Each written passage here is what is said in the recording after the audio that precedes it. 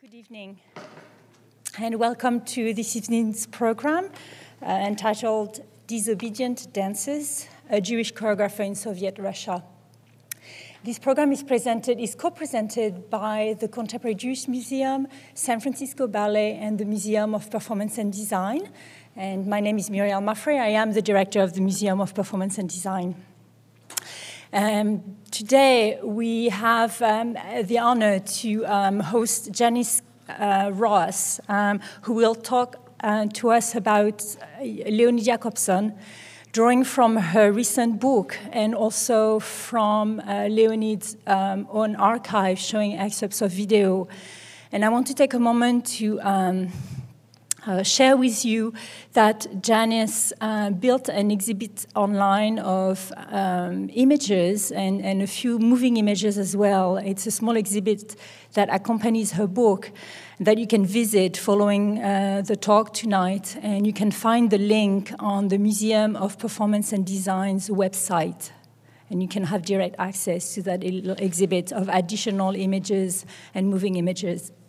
It's a great honor for me to be able to welcome Janice Ross this evening. Janice is a professor at the Theatre and Performance Studies Department at Stanford and faculty director at Italic, the new freshman residential arts immersion program at Stanford University.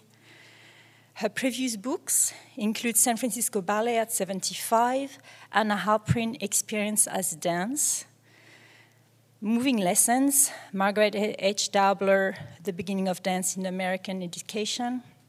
She received a Guggenheim Fellowship, a Fulbright Scholar Fellowship to Israel, 2 Stanford Humanities Center Fellowships, a Memorial Foundation for Jewish Culture Fellowship, a Jacob Spilo Research Fellowship, and a 2015 Israel Institute grant. For 10 years, she was the staff dance critic at the Oakland Tribune, and for 20 years, the San Francisco contributing editor to Dance magazine. Her articles on dance have also appeared in the New York Times and the Los Angeles Times, among others. She is the past president of both the International Society of Dance History Scholars and the Dance Critics Association. I had the great pleasure to be able to work with Janice at Stanford when I was on faculty for 3 years and working under her leadership and her guidance, and it was a real privilege to grow as a teacher under her leadership. So with no further ado, I would invite you to join me in welcoming Janice.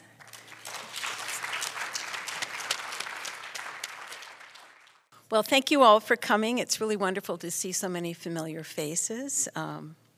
It's a real pleasure. And I want to thank Muriel and the staff of the Museum and Performance and Design again for making this possible. Gravity Goldberg in the Contemporary Jewish Museum, Wendy, San Francisco Ballet, and also a special behind-the-scenes force, which is Artie Bienenstock, who really was the visionary many months ago, who said, you know, you really ought to do an event with the Contemporary Jewish Museum and the Museum of Performance and Design, and you should talk with Muriel about that.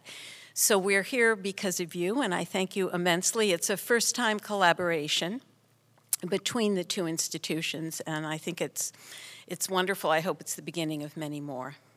Dance, and particularly ballet, is not customarily thought of as dangerous or a place for civic disobedience or political bravery. But this evening, I would like to challenge that. I would like to argue that perhaps surprisingly, it was in fact a charged arena for cultural resistance and the de facto demonstration of heroism during the darkest days of Stalinist control in Soviet Russia. To do this, I'll share with you the story of this remarkable artist, Leonid Yakobson, the only Jewish choreographer working in the highest tiers of culture production in the USSR, and that's the Kirov and Bolshoi ballets. On these stages, Yakobson shaped ballet into a risky medium of defiance during the decades of Soviet repression that reduced so many others to blind despair. There is a special poignancy to tracing this on Yom HaShoah, the day of remembrance of the Holocaust and heroism, because Yakobson was repeatedly subject to official forgetting and systematic erasure in his lifetime because of his Jewishness and his artistic audacity. And each of those bolstered the other. His name, much less his work and his heroism, were not supposed to go forward in history.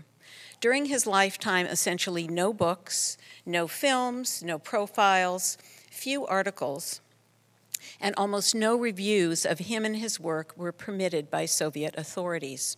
For most of his life, his name was forbidden from even being written in Pravda and Izvestia, the two leading Soviet newspapers. And this continued up until his death in 1975, when no formal obituary ever appeared. Yakobson was born in St. Petersburg in 1904, the same month and year as George Balanchine. Yakobson was the grandson of the concertmaster of the Imperial Ballet, and he grew up in a rich period of experimentation, which was the 1920s Silver Age in Russia. He created 178 ballets in a career spanning 50 years, working again for the Bolshoi Kirov and eventually his own company, the first solo artist-led company since the 1920s in the USSR. He cannily navigated both the absurd horror of Stalinist Russia and the cultural thaw following the death of Stalin. His resilient optimism enabled him to survive as a defiant artist. Other innovative Russian choreographers from the teens and 20s left before the borders closed, people such as Balanchine, Vaslav Nijinsky, Bronislava Nijinska, Michel Fokine. And they carried that modernist impulse out into the West, where it flourished. Yakobson's lot was that he had to unfold it in the lockdown totalitarian state of the Soviet Union. He was immensely productive despite these hardships, challenged actually rather than intimidated by the restrictions imposed by censors on his works. So this raises for me a series of very provocative questions which I'd like to explore with you. And that's really, how do we unpack this idea of dance becoming disobedient and dangerous? And I'd like to start with the question of why ballet? Why was ballet the battleground for these issues? And then how could it actually be disobedient and dangerous? And then finally, what does that disobedience look like on the ground in the choreography? Now, for those in the West, it might be a shocking assertion to claim that ballet could be a risky and defiant practice, that dances, in fact, could be resistant to authority, even perilous, and that the public might need to be shielded from choreographers. And this was the surrounding for Yakobson. This is a moment when he happened in 1962 to re-meet Balanchine backstage at the Kirov. It was the occasion of New York City Ballet's cultural exchange. The Bolshoi went to New York, the Kirov came to Russia. For so many years, George Balanchine's work has asserted just the opposite, that contemporary ballet was effectively plotless and free of ideology, that it was politically neutral. And it's been my puzzlement about this question of ballet as disobedient and dangerous that began the search that led to my book. Prior to writing this, I had been intrigued for years every time I heard stories from defecting celebrity dancers, including Rudolf Nureyev, Natalia Makarova, Mikhail Baryshnikov. They carried with them stories of this one modernist, this one renegade artist in the USSR. The refusenik Valery Panov, when he was finally allowed to emigrate to Israel, also brought the same whispered notion of one modernist who happened to be Jewish. And I became more and more intrigued, and they described the impact of his work as being like a bomb going off in the theater for audiences, and I took that as my title. Now, a direct link to this legacy of danger in Soviet ballet arrived in San Francisco in 1985 when Irina Yakobson, Yakobson's widow, was hired by Helgi Thomasson to teach in the San Francisco Ballet School and Company. She had been prevented from leaving the USSR for 3 years as a refusenik, and I archive everything. This is from 1981 when this document crossed my desk, While she was being held in the USSR, a plea went out for people to write letters on her behalf. She also was Jewish. And there was an active letter-writing campaign sponsored by the Bay Area Council for Soviet Jewry, which helped in large part to finally free her. The reason for the Soviets' refusal to allow her to emigrate, and it is written up here but hard to see, was simply the phrase state considerations. As a former ballerina with the Kirov, they argued that if they let her leave, she was going to restage the entire Russian repertoire that she carried in her memory, thus giving away the nation's cultural patrimony in the West.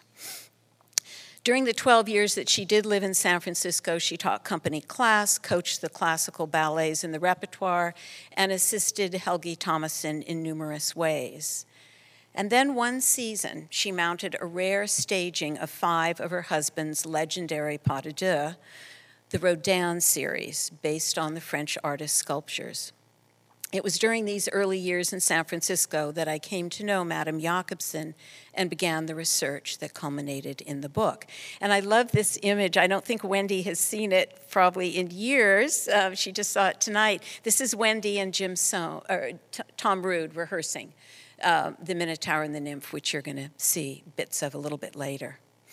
Now, initially, as I wrote about Yakobson as a journalist for newspapers, my editors kept coming back to me with the same complaint. Great story, but where are the contemporaneous accounts of his work? Give us the voices of other critics. And I realized that Yakobson's future was in danger of becoming hostage to his past because the erasure had been so complete. As I researched the book, my own methodology and perspective shifted, and I came to consider the disappearance actually a critical part of the story.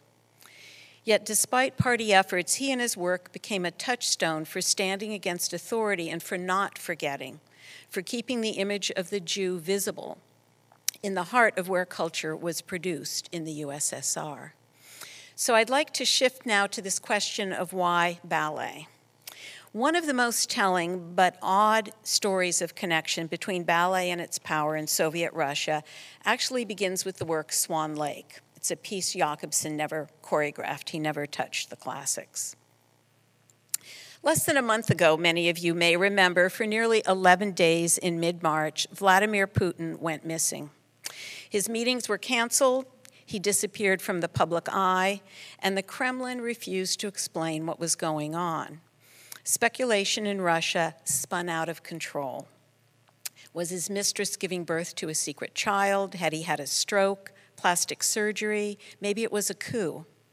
Ukrainians at war with Russian-backed separatists in the east of their country were particularly excited by the latter possibility. Andrei Kapranov, a web marketer in Kiev, lost no time in creating this website to track the Russian leader's disappearance. On the site, in big, bold numbers, it counted down in real time the days, hours, minutes, and seconds since Putin had last been seen. And in the background, the site played a loop endlessly of Swan Lake. And now that he's resurfaced, the website is still up, but the count are these larger numbers in the bottom, which is the days, hours, minutes, and seconds that Putin has been leading Russia. So it's a new target. Another example. Last May, this was the image of Ukrainian resistance and Swan Lake that circulated. Under the headline, Ballerinas Dance Anti-Putin Swan Lake in Odessa, 4 Ukrainian ballerinas in tutus and point shoes held hands to dance the 4 signettes from Swan Lake in an act of protest against Putin and Russian forces when they invaded Ukraine. It was staged outdoors with military vehicles as the backdrop, and it was intended as a gesture of defiance. The suggestion was that even Ukraine's corps de ballet dancers know their way around a ballistic missile launcher. But why Swan Lake? President Vladimir Putin is just the latest in a long line of Russian leaders to use the arts to orchestrate his political power.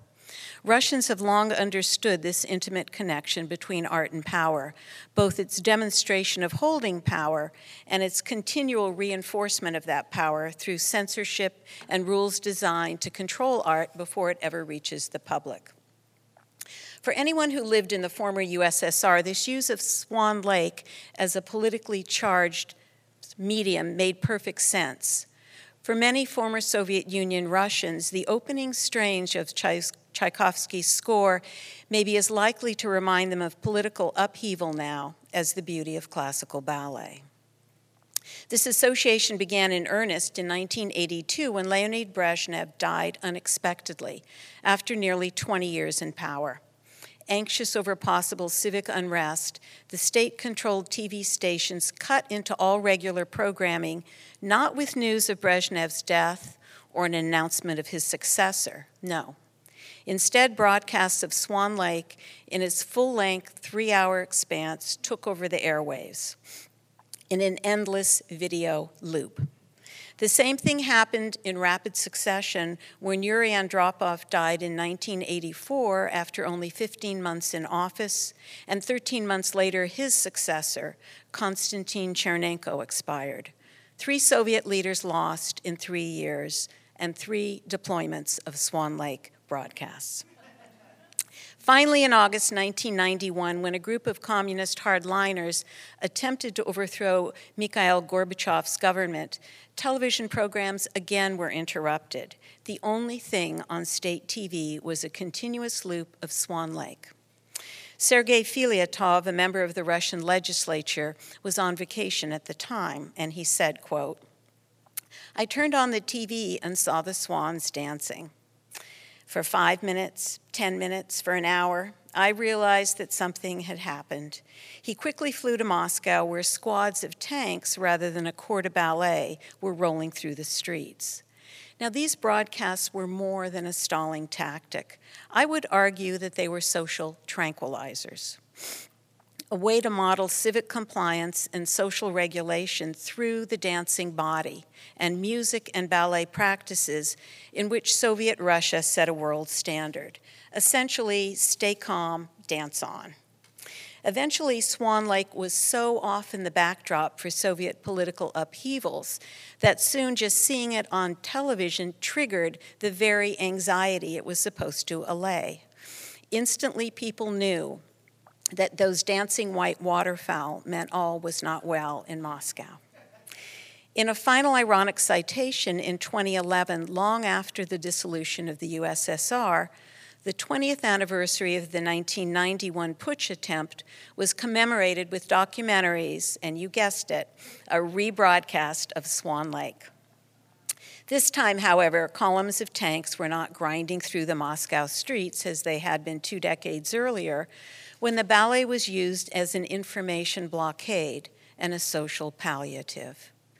Now, going back to Lunacharsky, the Commissar of Enlightenment in the USSR's early days, dance and cinema had been selected as important mediums for messaging to what was a largely illiterate proletariat about the new Soviet state and its ideals and aspirations. The stages of the formal imperial ballet and Bolshoi were where the idealized, unmarked body of the citizen was effectively manufactured. So Yakobson, as a voice of dissent, was staging resistance from within the site of the most public vocabulary of compliance in the USSR, the ballet stage. He was working right at the nexus of danger and power. This is a 1970s USSR TV. I think it still would have been a hot model in the mid-1980s, though. And this is what you would have gotten on your state TV channel. It is an endless loop of the core in the second act. I won't make you live through any more of it than that, though. All right. Yakobson never looked over his shoulder. He just made the ballets he wanted to and then negotiated point by point if a concession were necessary for officials to permit a work on stage. "I do what the music tells me," he liked to say. But then he picked composers like Shostakovich and Stravinsky, whose very inclusion was itself a trigger, because they were forbidden. Now I'd like to take you through an example of 5 brief excerpts from his dances to show you what the disobedience looked like in action across his choreography. But first, I wanted to read you just a very brief excerpt that suggests something for me that answers one of the big questions, which is where did he get the fortitude and strength to keep going in the face of such relentless criticism. And I think it came from this remarkable early experience he had as an orphan for 2 years. So I'm just going to read a small passage here. No photo exists of the iron knuckles that the teenage Leonid Yakobson obtained in the autumn of 1918. He acquired the knuckles to protect his 2 younger brothers from older children stealing their warm coats when the 3 Yakobson boys, Leonid 14, Sergei 13, and Konstantin 12, were part of the Petrograd Children's Colony, a storied encampment of 800 orphan children trapped in the Ural Mountains near western Siberia during the Bolshevik Revolution. Yakobson kept these iron knuckles in his pocket for most of his life, explaining that they offered him a sense of security while returning from work late at night. It's not always safe in the Soviet Union, he said. Now, just jumping to how he came to be in that storied colony. In the months following the Bolshevik takeover of the October Revolution and its collapse into the tumult of the proletariat dictatorship of early 1918, Yakobson's mother, Vera Yakobson, found herself unable to feed and clothe her 5 children. She decided to keep her 2 older daughters with her, but take her 3 sons to Petrograd's Finland station, where she put them on one of 3 train caravans filled with children, whose parents were similarly sending them to a safer location with more food. The expectation was that they would spend the summer regaining their health and enjoying the outdoors under the close supervision of a group of teachers, medical staff, and return home by train in a couple of months once everything returned to normal.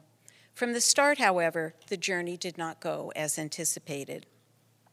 What should have been a 2-day trip into the town of Mias in the southern Urals, the original destination, stretched into a 4-week ordeal because of the chaos of the railroad system.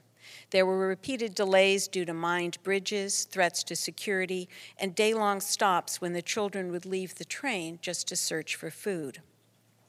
Finally, in July, the transport arrived at a summer resort on the Mias River, and the children began a 2-month period of taking classes, swimming, and rejuvenating. But by August, tensions between the Bolsheviks and other parties had deteriorated into a full-scale Russian civil war. An army of 80,000 Czech troops was trying to cross the breadth of Russia, and the Poles had invaded. Piecing together what happened from a series of unpublished archival reports from the field made by members of the American Red Cross, it seems the spreading famine, currency devaluation, and social chaos cut off the children from their families and made it impossible to even send them money, food, or clothing. With the chill of the Siberian fall beginning and the food supplies the colony had brought with them exhausted, the Russian teachers and staff overseeing hundreds of hungry children in worn clothing panicked. As food for the children diminished to watery soup made from rotten vegetables, the frightened teachers divided the children into 7 groups and sent them out in different directions, hoping townspeople and villagers might take them in. Then most of the Russian teachers and staff fled, taking with them all of the remaining money and abandoning the hundreds of children.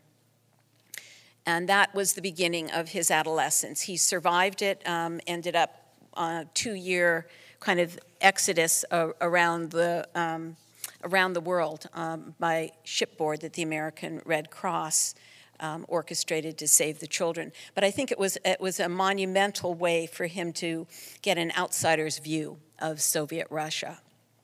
When he returned, absolute secrecy closed over that experience. You could not say you had been in the West at peril of your life because you had been exposed to the outside. And it was 40 years before he spoke to anyone of that experience. So that was kind of this amazing launch that that I think really set him in motion to not look over his shoulder. All right, I'm going to jump in now to the late 1940s. Jakobson he returns, he discovers dance, he becomes a dancer with the Kirov and a choreographer. And he has a flourishing career until Stalin's campaign against the Jews really takes off in the late 1940s. And Yakobson comes to work one day at the Kirov Theater, and on the wall backstage where the company newspaper is plastered up daily, because this is an institution that employs hundreds, not just artistic, but technical staff people, he sees a non-byline article that says there's a rootless cosmopolitan in our midst. That's code for Jew, and he understands, and he is effectively fired on the spot. He doesn't work for another 6 years. Unemployed, with a family to support, he heads out to Moldova, where he becomes head of a new folk dance ensemble that is being created in Kishinev. And he arrives there late 48, just a few years after the Jewish community of Kishinev, which was one of the oldest in the USSR, had been devastated by the Nazi invasion during the Holocaust, when 53,000 of the 65,000 Jews were killed. Yakobson is intent on discovering rather than manufacturing culture, and he begins to create works based on what he sees in the few surviving little shtetl villages around Kishinev. And this is one of only 2 ballets that survive from that period. I'm going to try to talk through it as you're looking at it. It's called Jewish Couple, and he had a hard time finding anyone in the Kirov to perform it because it was Jewish themed. So the female dancer is his wife, Irina, and the male dancer is Alexei Mironov. In the opening seconds of the dance, the young couple spill on stage in a cascade of flirtatiously tripping little footsteps. The impulse and affect are as if the sparkling point work of classical ballet were somehow being danced in mud-cake work boots. The attack is there, but the daintiness is weighted and rounded. The choreography begins quickly unfolding a sequence of tableaux, as if displaying movement snapshots of the couple's life to come. There's the flirtation, the commitment, the parental blessing, the wedding, and arrival of the firstborn. They all pour from the 2 dancers like photographs from the memories of Kishinev's Jews.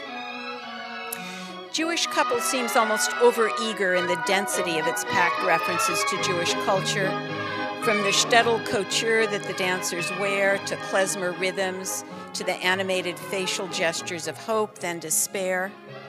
The ethnicity of Jewish culture encrusts these 2 flirtatious yet shy characters. Their postures often include the hunched shoulders and upward raised palms and shortened neck. That's a movement cliche of a Jew conversing with God, asking, "Why me?"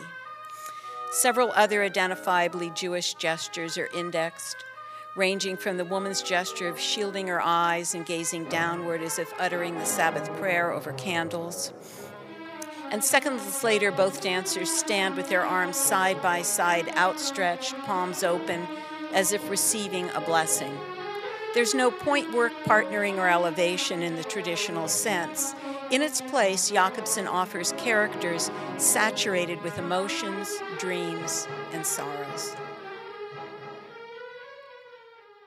So 5 years later, Stalin dies, and it's a couple years yet until Yakobson is fully rehabilitated back in the Kirov, but he returns to Leningrad and to work. And the USSR is invited to contribute a work to a denazification concert that's being held in Vienna in 1954, and they choose Yakobson to do it.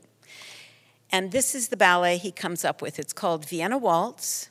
I think it's Yakobson at his happiest, his easiest, his showiest moment of invention. He takes what are very simple limitations. You have 2 dancers, and you need to make a tribute to Vienna. Go forth and do it. And he makes it anything but a routine and dutiful effort. His vision that the dancers set in motion feels like a man bursting free.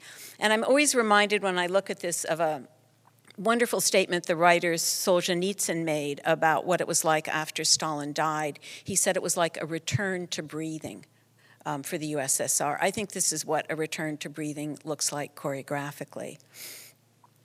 First you'll see the floor, then the air near it, and finally the sky are the backdrops against which the two dancers ride. There's not a single waltz step in this waltz. Instead, the miniature is a deft portrait of love from the moments of its casual meeting to the swelling excitement of its flirtation, and ending with the chase off stage where there is a suggestion that it continues in perpetuity. Yakobson's rhythmic bite and theatrical surprise are flawless and free of any heavy calculation or build. And I'm starting midpoint in the waltz where he does this series of 360-degree hurls of the ballerina, and I will talk through it. Turn it up, please. Complete fearless throw of her. And he takes the music of Richard rather than Johann Strauss, which is a nod toward the attempt to denazify Richard Strauss as well. And it's very much a hybrid of a Viennese and Russian waltz in its luxuriousness.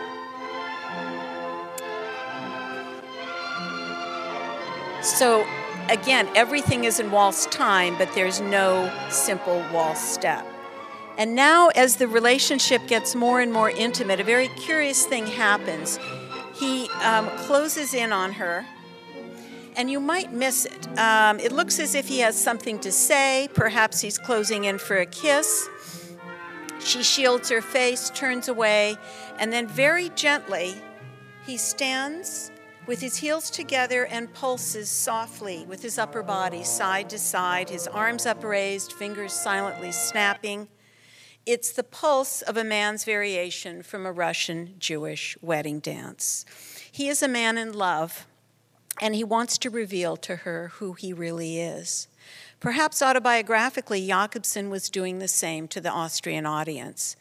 Vienna Waltz is an irrepressibly happy dance, and within this happy dance, Yakobson has nested another tiny and quite personal dance of Jewish elation. And then it picks up, the rest of it is pure waltz. All right, now this is the one Yakobson ballet that came to the West, and it was carried by Mikhail Baryshnikov when he defected. The scene here is a dressing room backstage at the Bolshoi Theater in Moscow. The year is 1969, and Yakobson was tapped to make the one contemporary ballet for Baryshnikov in competing in this international ballet competition. And once again, he's very sly, and in this vehicle for the greatest virtuoso of his generation, he gives him a showpiece and inserts 6 absolutely wild renegade social outliers in the midst of the ballet, which I'll show you a bit of. This is a moment in the dressing room when they're rehearsing. They seem to be trading gestures, but what Yakobson is really showing Baryshnikov is how to put on a mask, and the emphasis is all on the putting on, nothing of the taking off. Here, Mikhail Baryshnikov and his teacher Leonid Yakobson are going over a difficult part in the dance produced by Yakobson to the music of Banshchikov. It calls for faultless technique and pantomime, and has revealed Mikhail Baryshnikov to be not only a magnificent dancer, but an excellent actor as well.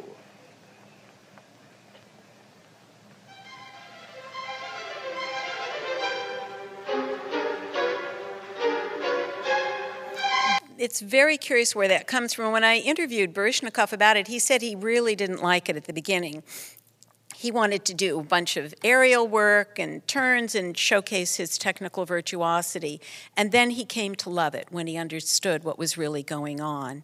This is a bit of footage from Wolf Trap because Baryshnikov performed this extensively in the initial few years after he defects from the Kirov in 1974 when they're on tour in Canada. So here he's a drunkard.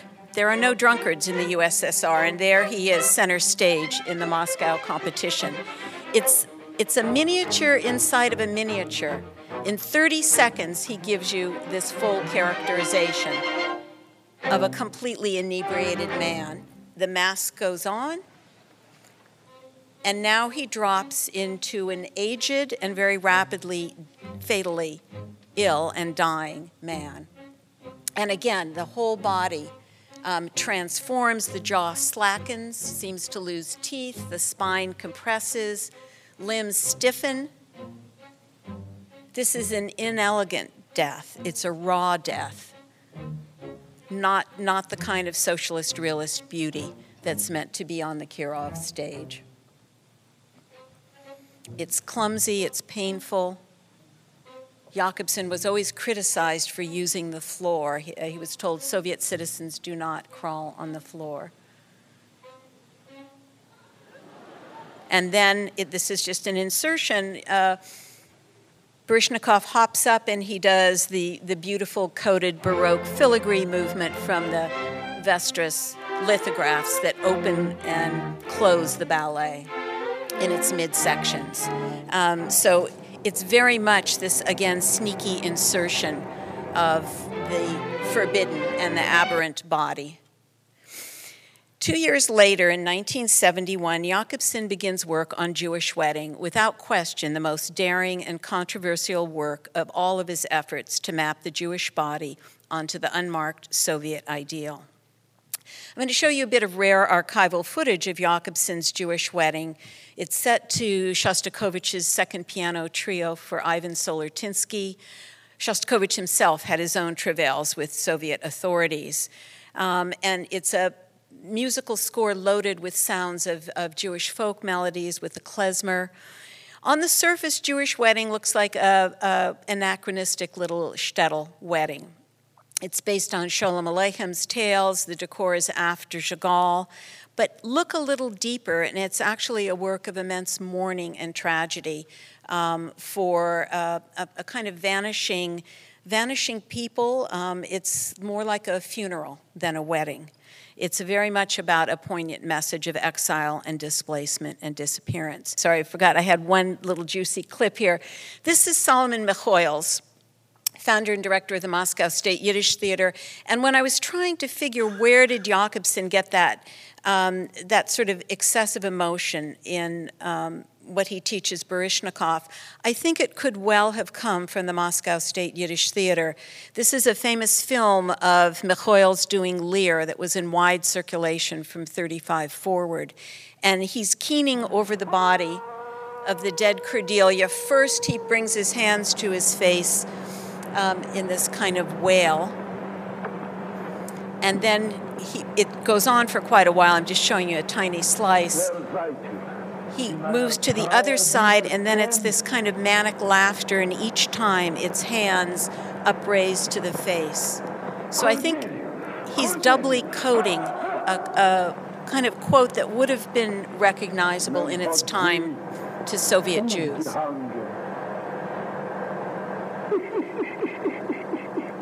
And it's that, again, the extremes of the messiness of emotion, as far as you can get from socialist realist utopian happiness.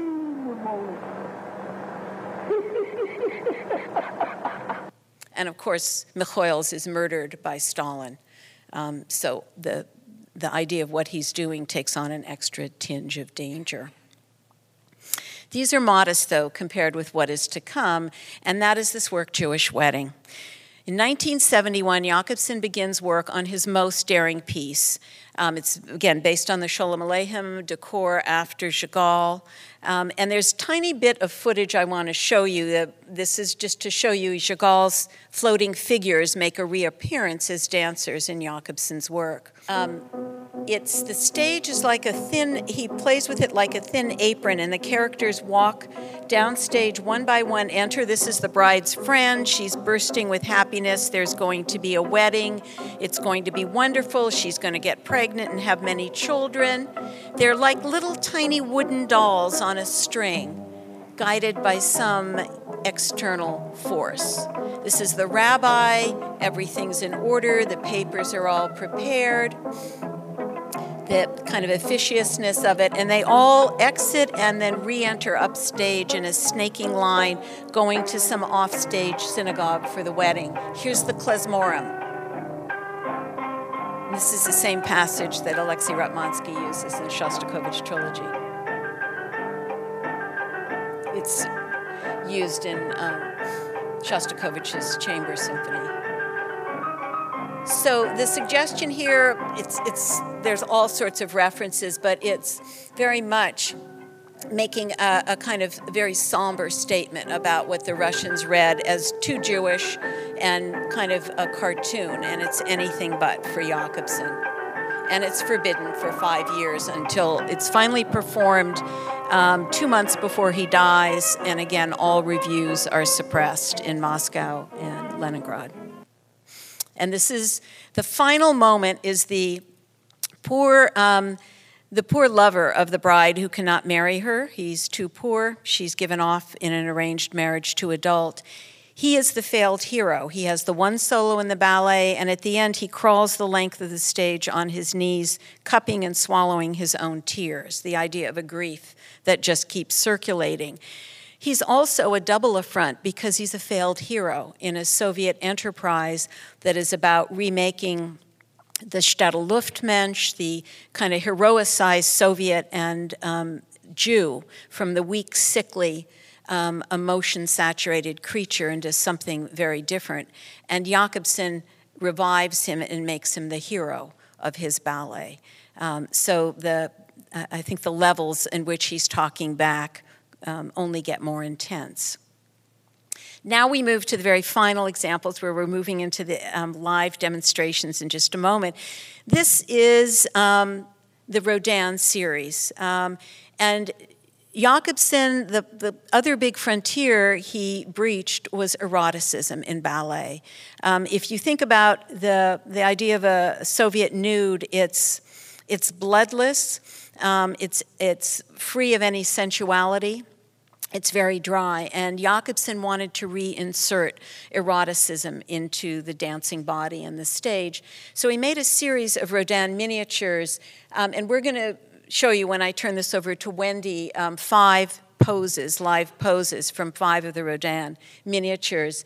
He would open the performance with this frozen tableau of the sculptures and then move into each figure one by one. In case you don't have a ready reference for Soviet sculpture, I wanted to provide you with one. This is the heroic, stolid body as opposed to this body, which is the inspiration for Jakobson's Eternal Spring, The Kiss, Eternal Idol.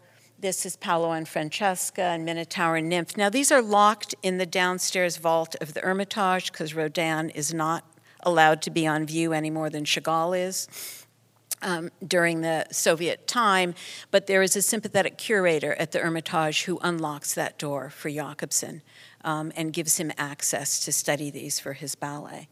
The bodies of the 2 dancers in The Kiss unfurl and rewind in bursts of passion softened by tiny drams of calm.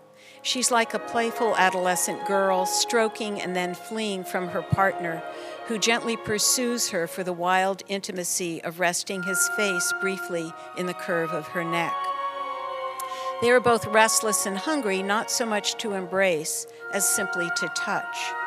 They run their hands lightly over the length of one another's bodies, as if to paraphrase Romeo Montague, hands not only did what lips do, but eyes as well. Viewed from a length of more than 50 years, the sensuality here feels modest, and the actual physical engagement tame. But the quality of the dancers pressing into uncharted territory is evident. It's not the steps, but rather the momentum of the invention that is the strongest impression in all the Rodin miniatures. And I'm going to talk a little bit more here. This is the Minotaur and the Nymph, danced by our own Wendy Van Dyke and Jim Sohm. The Minotaur and the Nymph churns through the violence of an impending rape, shown in the spectacular struggle of the hunkered-down, short-necked figure of the man-bull figure of the Minotaur and the slight, desperate nymph. Yakobson captures the emotional energy of this erotic subject by showing us their desperate conflict through tightly coordinated partnering that looks like combat and passion at the same time. The nymph is trapped in a shrinking cycle of escape and capture, like a mouse being toyed with by a cat. The Minotaur wraps her around his waist as if she were a belt, and later yanks her onto his shoulders as she reaches imploringly into space, growing more exhausted with each encounter. Yakobson's choreography discloses the eroticism of this predatory cruelty.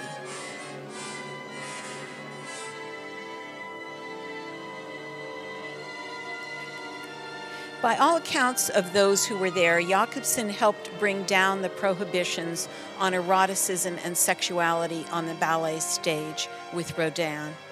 He used the erotic force of stillness as an important element in his arsenal by beginning and ending the ballets with these frozen poses. Opening with stillness was novel for Soviet ballet in these decades because it took a step backward from the puritanical realism art was supposed to present.